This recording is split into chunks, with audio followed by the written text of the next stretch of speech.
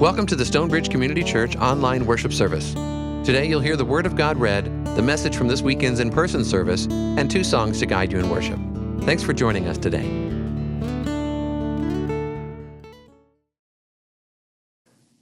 Our youth ministries director, Ryan Jocelyn, has put together a college and young adults group here at Stonebridge, and last night they had a bunco night, and I went and played bunco with them.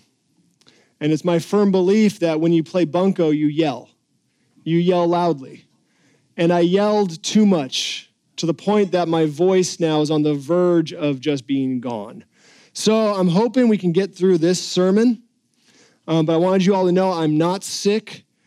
I'm not physically sick. Competitive-wise, there might be some sickness there. And also, just let you all know, I did lose handily, actually. But it was a great time. But hopefully my voice doesn't give out entirely. So we're in a sermon series looking at these letters that Peter wrote. And the sermon series is entitled Peter, Rock On. Because Peter's name means rock in Greek. Yeah, I've been saying for weeks it'd be funny again, and it's not. So I let you down, and I'm sorry. I apologize. The pun did not work towards the end here.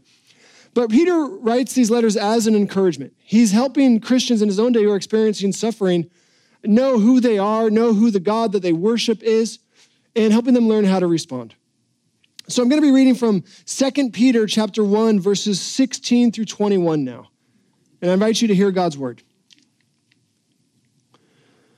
For we did not follow cleverly devised myths when we made known to you the power and coming of our Lord Jesus Christ.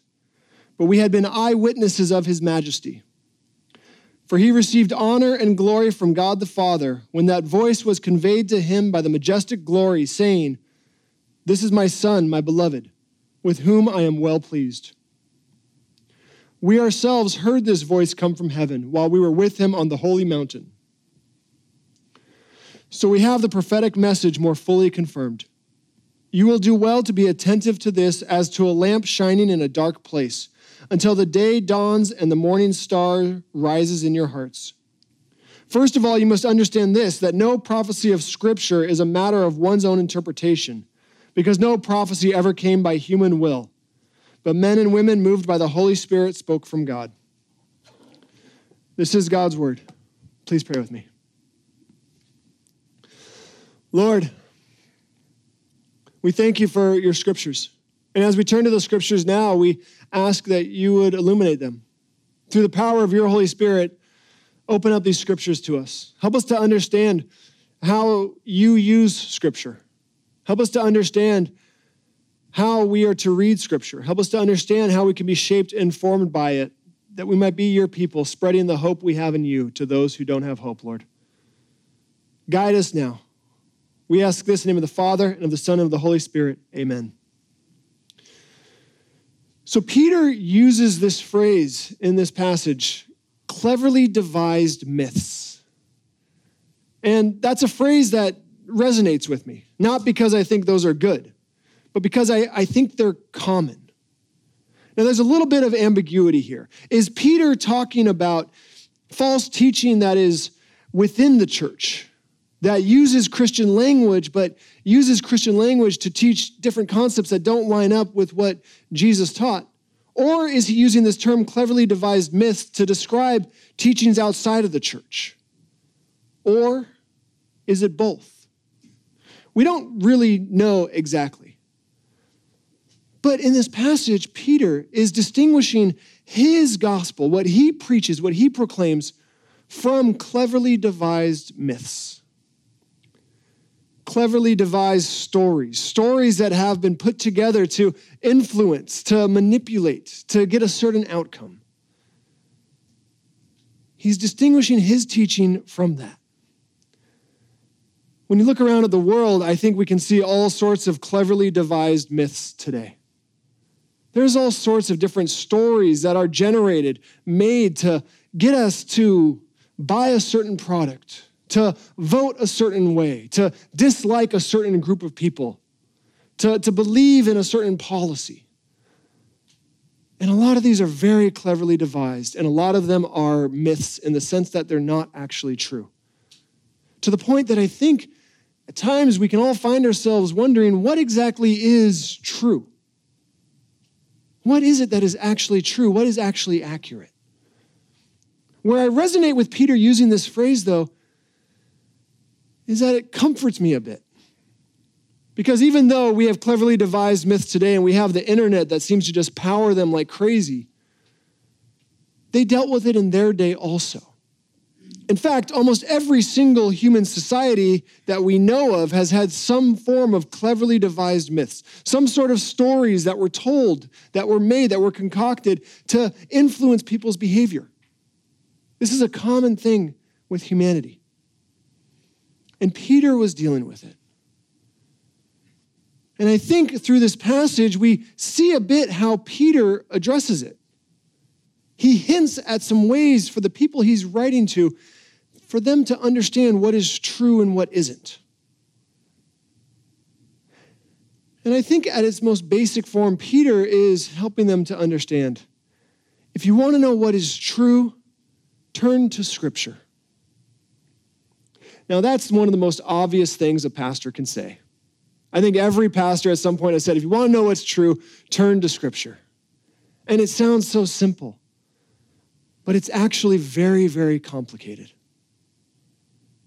It's actually much more complicated than you might realize.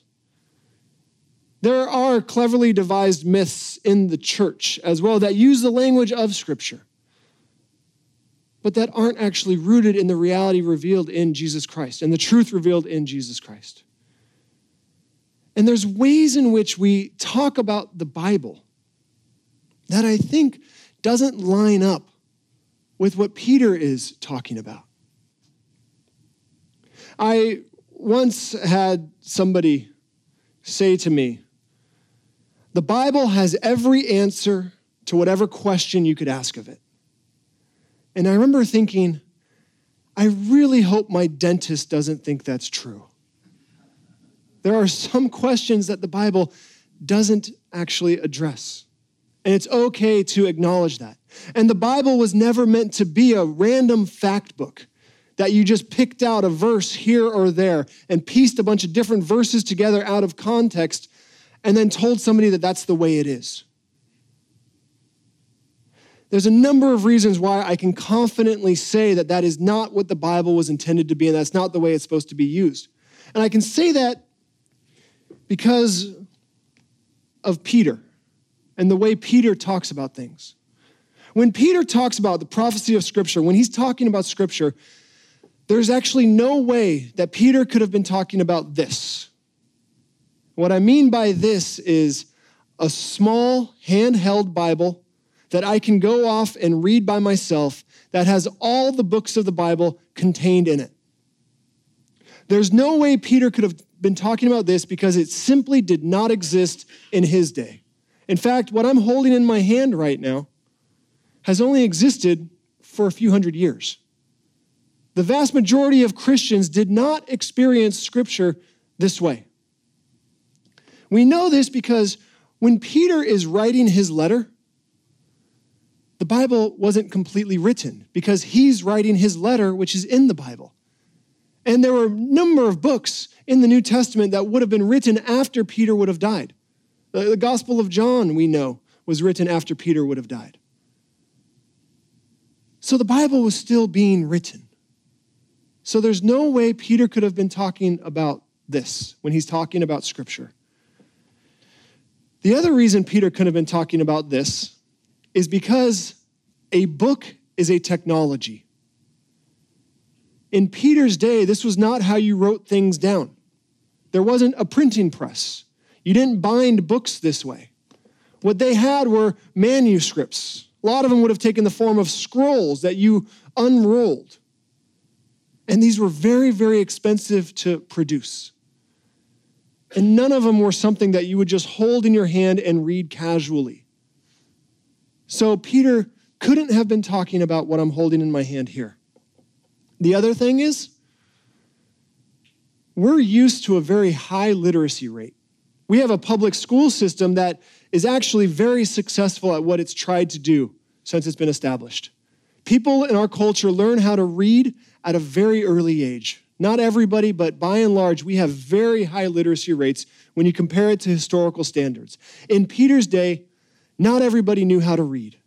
In fact, majority of people very likely didn't know how to read because you had to have special training to learn how to read. If you were a carpenter or a fisherman, you were trained in that. You weren't trained to read. So the idea that you would just pick up a Bible and read it, that is not something that would have been in Peter's mind when he's writing this letter.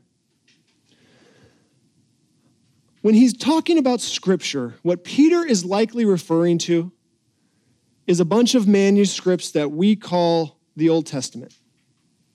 But it would have been the Old Testament written in Greek. And the list of the Greek Old Testament, of the books that are in the Greek Old Testament, it's actually different than our Old Testament, which is based off of Hebrew. So there's different books. In fact, one of the books of the New Testament, Jude, quotes a book as Scripture that did not make it into our Old Testament. I hope you're getting the picture here that when Peter's talking about Scripture, it's pretty different than what most of us think of when we think of Scripture. It was a different experience of God's Word. It was a different way of receiving God's Word. The vast majority of Christians did not go to their homes, pick up their Bible off of the coffee table, and read a devotion by themselves. That's actually a minority way of experiencing the Bible and experiencing Scripture. And I say this not just to give you some trivia so you can win a trivia night or something. I say this to help us understand Scripture is more than just a book. The Scripture Peter is talking about was meant to shape us, to form us, to develop communities. And the way most people would have experienced it was one person reading out loud to a community what was written down on one of those scrolls. It would have been more precious to them. They wouldn't have had five Bibles at home sitting on their coffee tables as decorations like many of us do. The words would have mattered, but what would have mattered more was the message behind them and the God that they experienced through them. So our experience of Scripture, it's different than Peter's. The technology that we use of a book that we can hold in our hand is different than his experience, and I think it shapes us differently. If you want to know what is true, though, my statement still stands. Turn to Scripture. But be mindful of how you turn to Scripture. Don't just try to pull a few verses out of context, because also recognize in the original manuscripts that we have, verses didn't exist. Those have only been around for a few hundred years also. And that being able to pull a verse out of the Bible would have been odd to Peter as well. It's not a random fact book.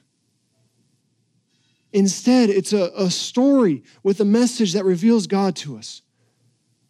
And one of the key points of the Bible and Scripture is it has these prophecies. That's what Peter talks about here.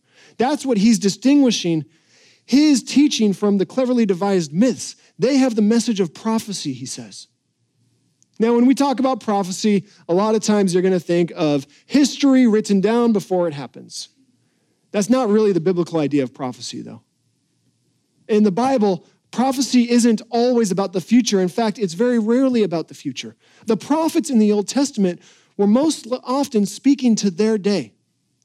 And prophecy is, just broadly speaking, a message from God, a message that God gives. Somebody speaks on behalf of God. It might deal with the future, but more often than not, it deals with now. It deals with this moment.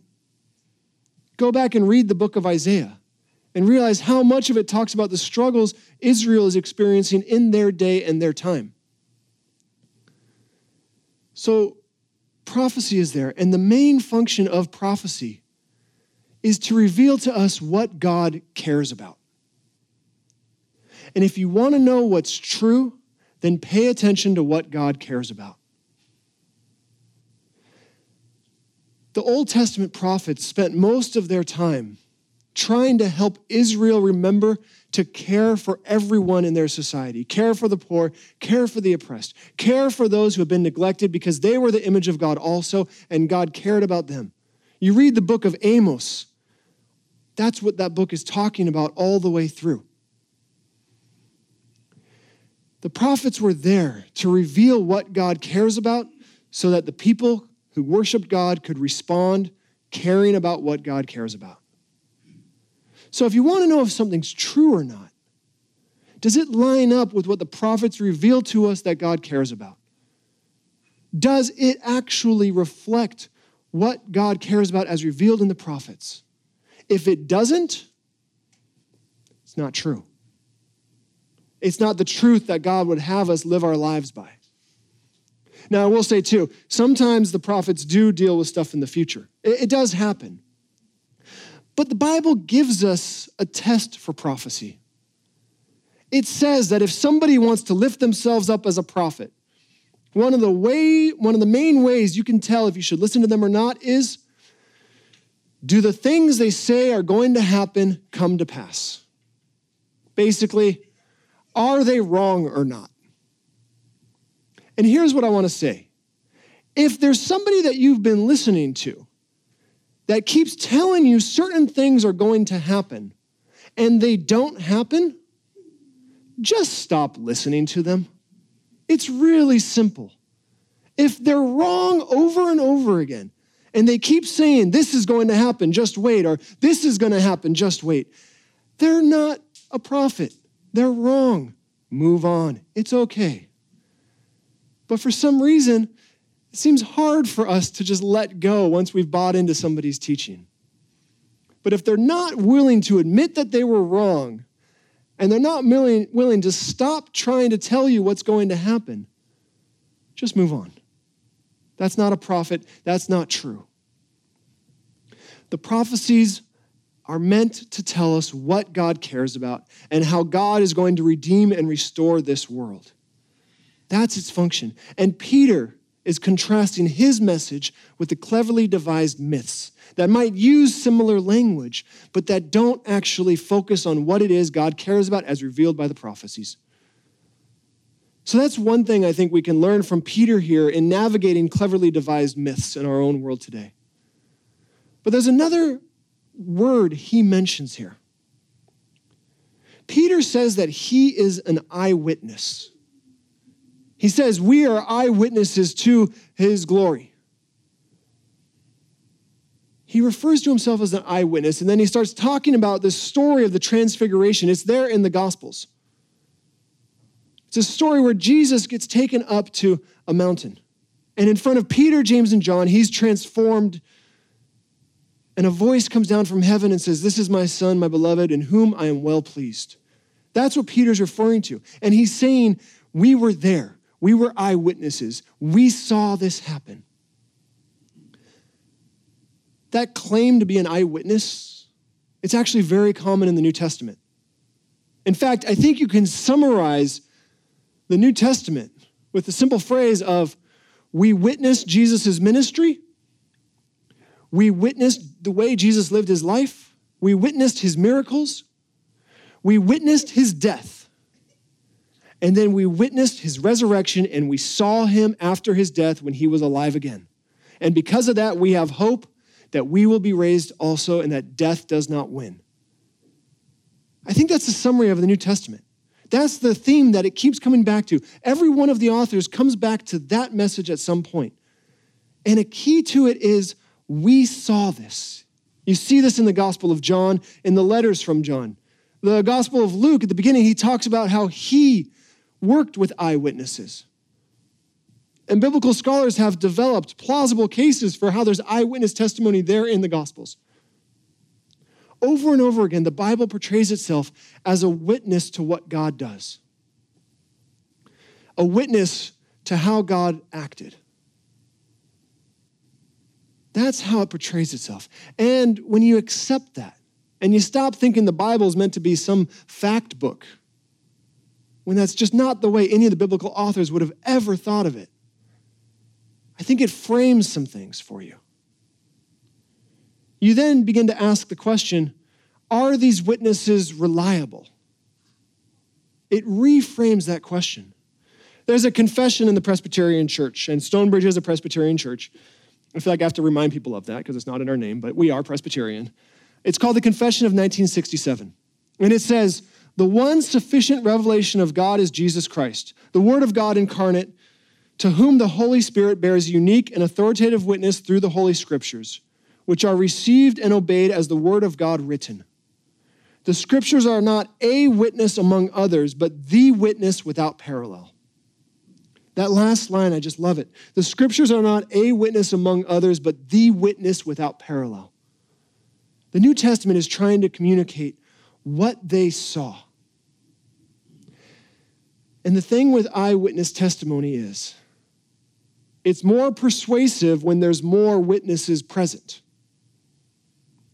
And I think when we embrace that, it does frame some things for us. You don't have to try and defend every single thing.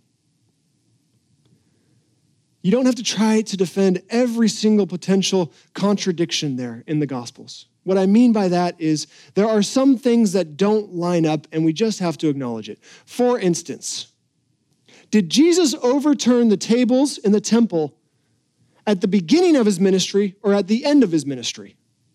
If you ask Matthew, Mark, and Luke, it's at the end of his ministry. It's one of the last things he does before he goes to the cross. If you ask the Gospel of John, it's one of the first things he does. In fact, it's the first thing in his public ministry.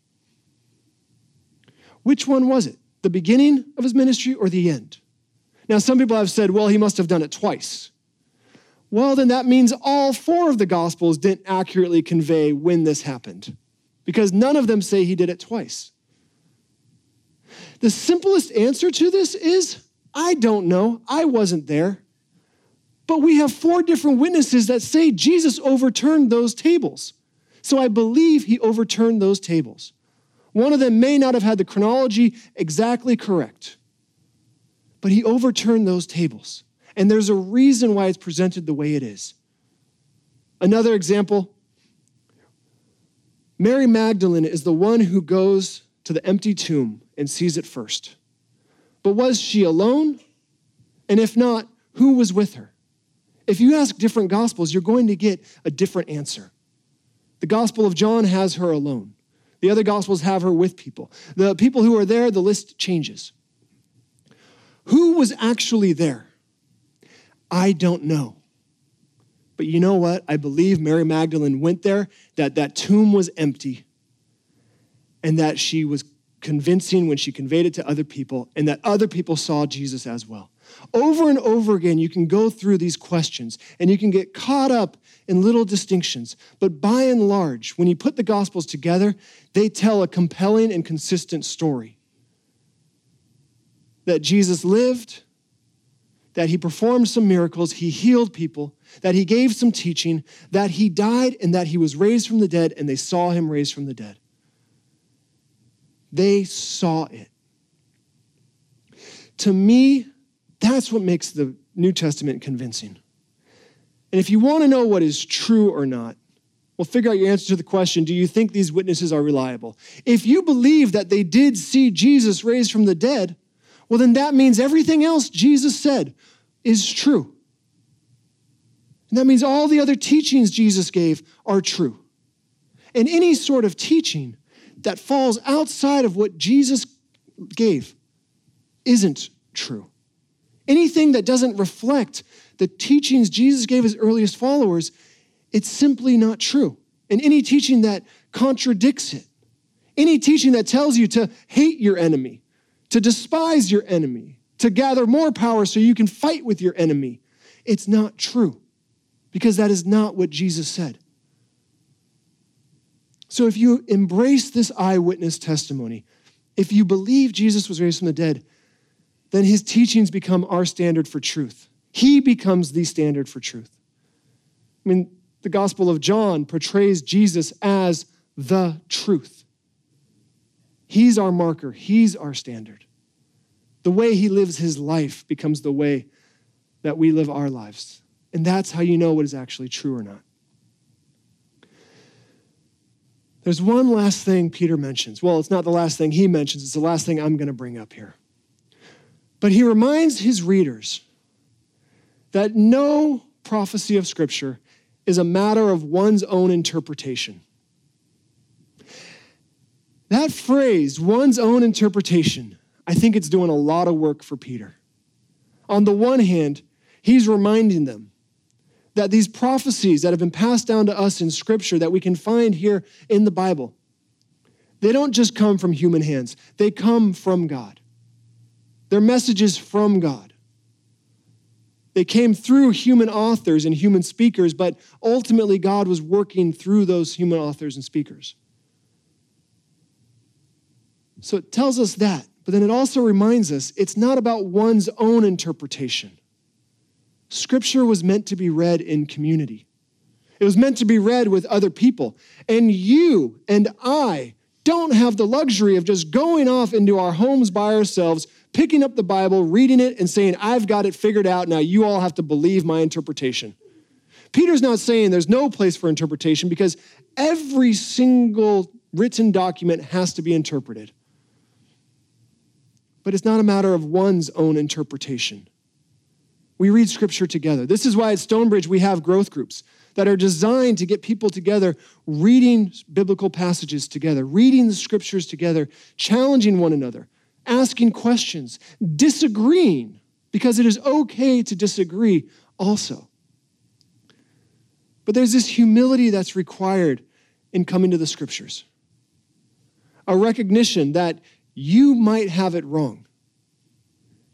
Maybe even a recognition of, in some way, you definitely have it wrong. Let me also say, in some ways, I definitely have it wrong. Challenge what I say. Challenge my interpretations. Make me defend them from time to time. Give me a break here and there. But by and large, challenge these interpretations. Challenge one another. Scripture was never meant to be read isolated and alone. And I think that's the biggest problem with the way we experience Scripture. That I can go take this in a room by myself and read it on my own and think I'm good to go. It was never meant to be that way. That's not the way the early church experienced Scripture at all. And the way we can navigate what is true and what is a cleverly devised myth is by being humble together, offering up our thoughts and our ideas, being open to somebody challenging those, and recognizing maybe we were wrong. Maybe we needed to second guess ourselves more. Maybe we need to humble ourselves. I think interpreting Scripture in a community is the way it was intended to be. The truth with Scripture is it is a gift from God. It is meant to help us understand what is actually true. But it's a gift from God because it reveals God's character to us. It lets us know who Jesus is. It's our best way of understanding who God is in Jesus of Nazareth. And it helps us navigate what is true and what isn't because we see God's character revealed.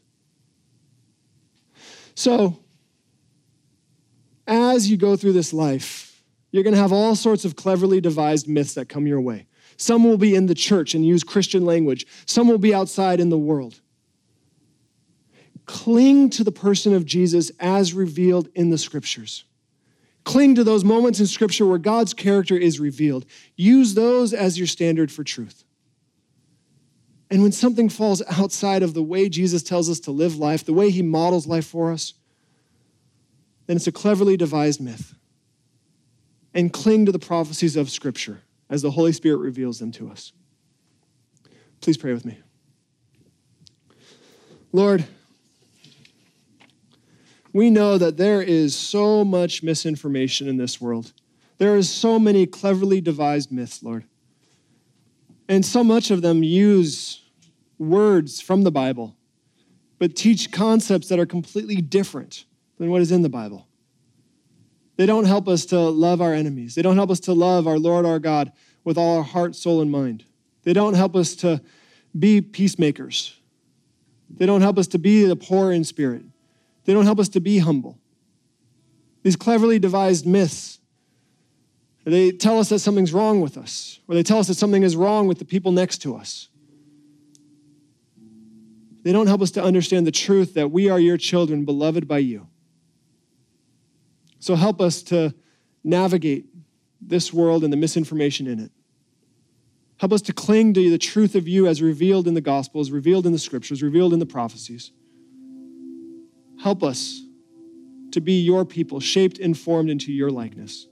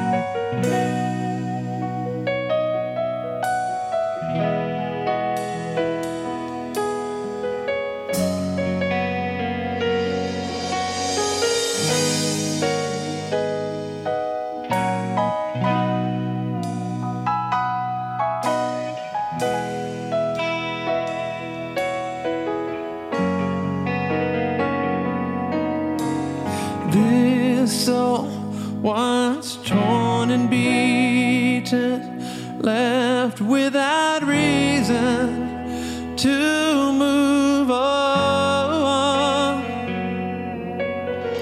Then you reached down and brought me up from the valley of dry bones. You are the God that saves. You are the one that rescues me. You rescue me. Oh, you are the God that saves, and you call me from the grave. You rescue me. Ransomed out of the wreckage, pulled from the ashes of sin's home, and hope is flowing through these veins. Life born from grace, grace alone.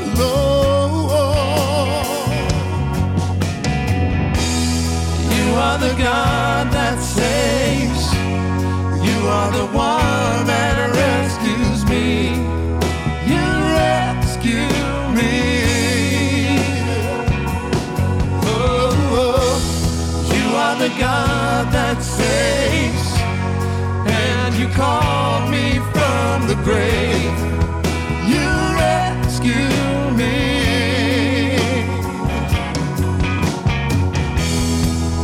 You rescue me. Oh, you rescue me, Lord. Oh, yes, you are God that saves. I hear the song of victory ring over me. I hear the song of victory ring over me. I hear the song of victory ring over me. I hear the song of victory ring over me. I hear the song of victory ring over me. I hear the song of victory ring over me.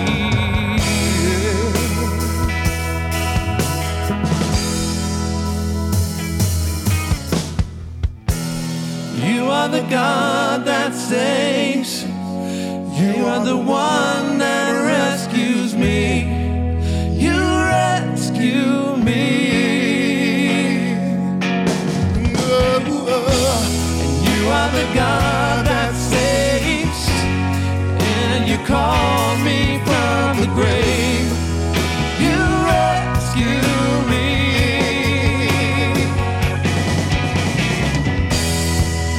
You rescue me, and you call me from the grave.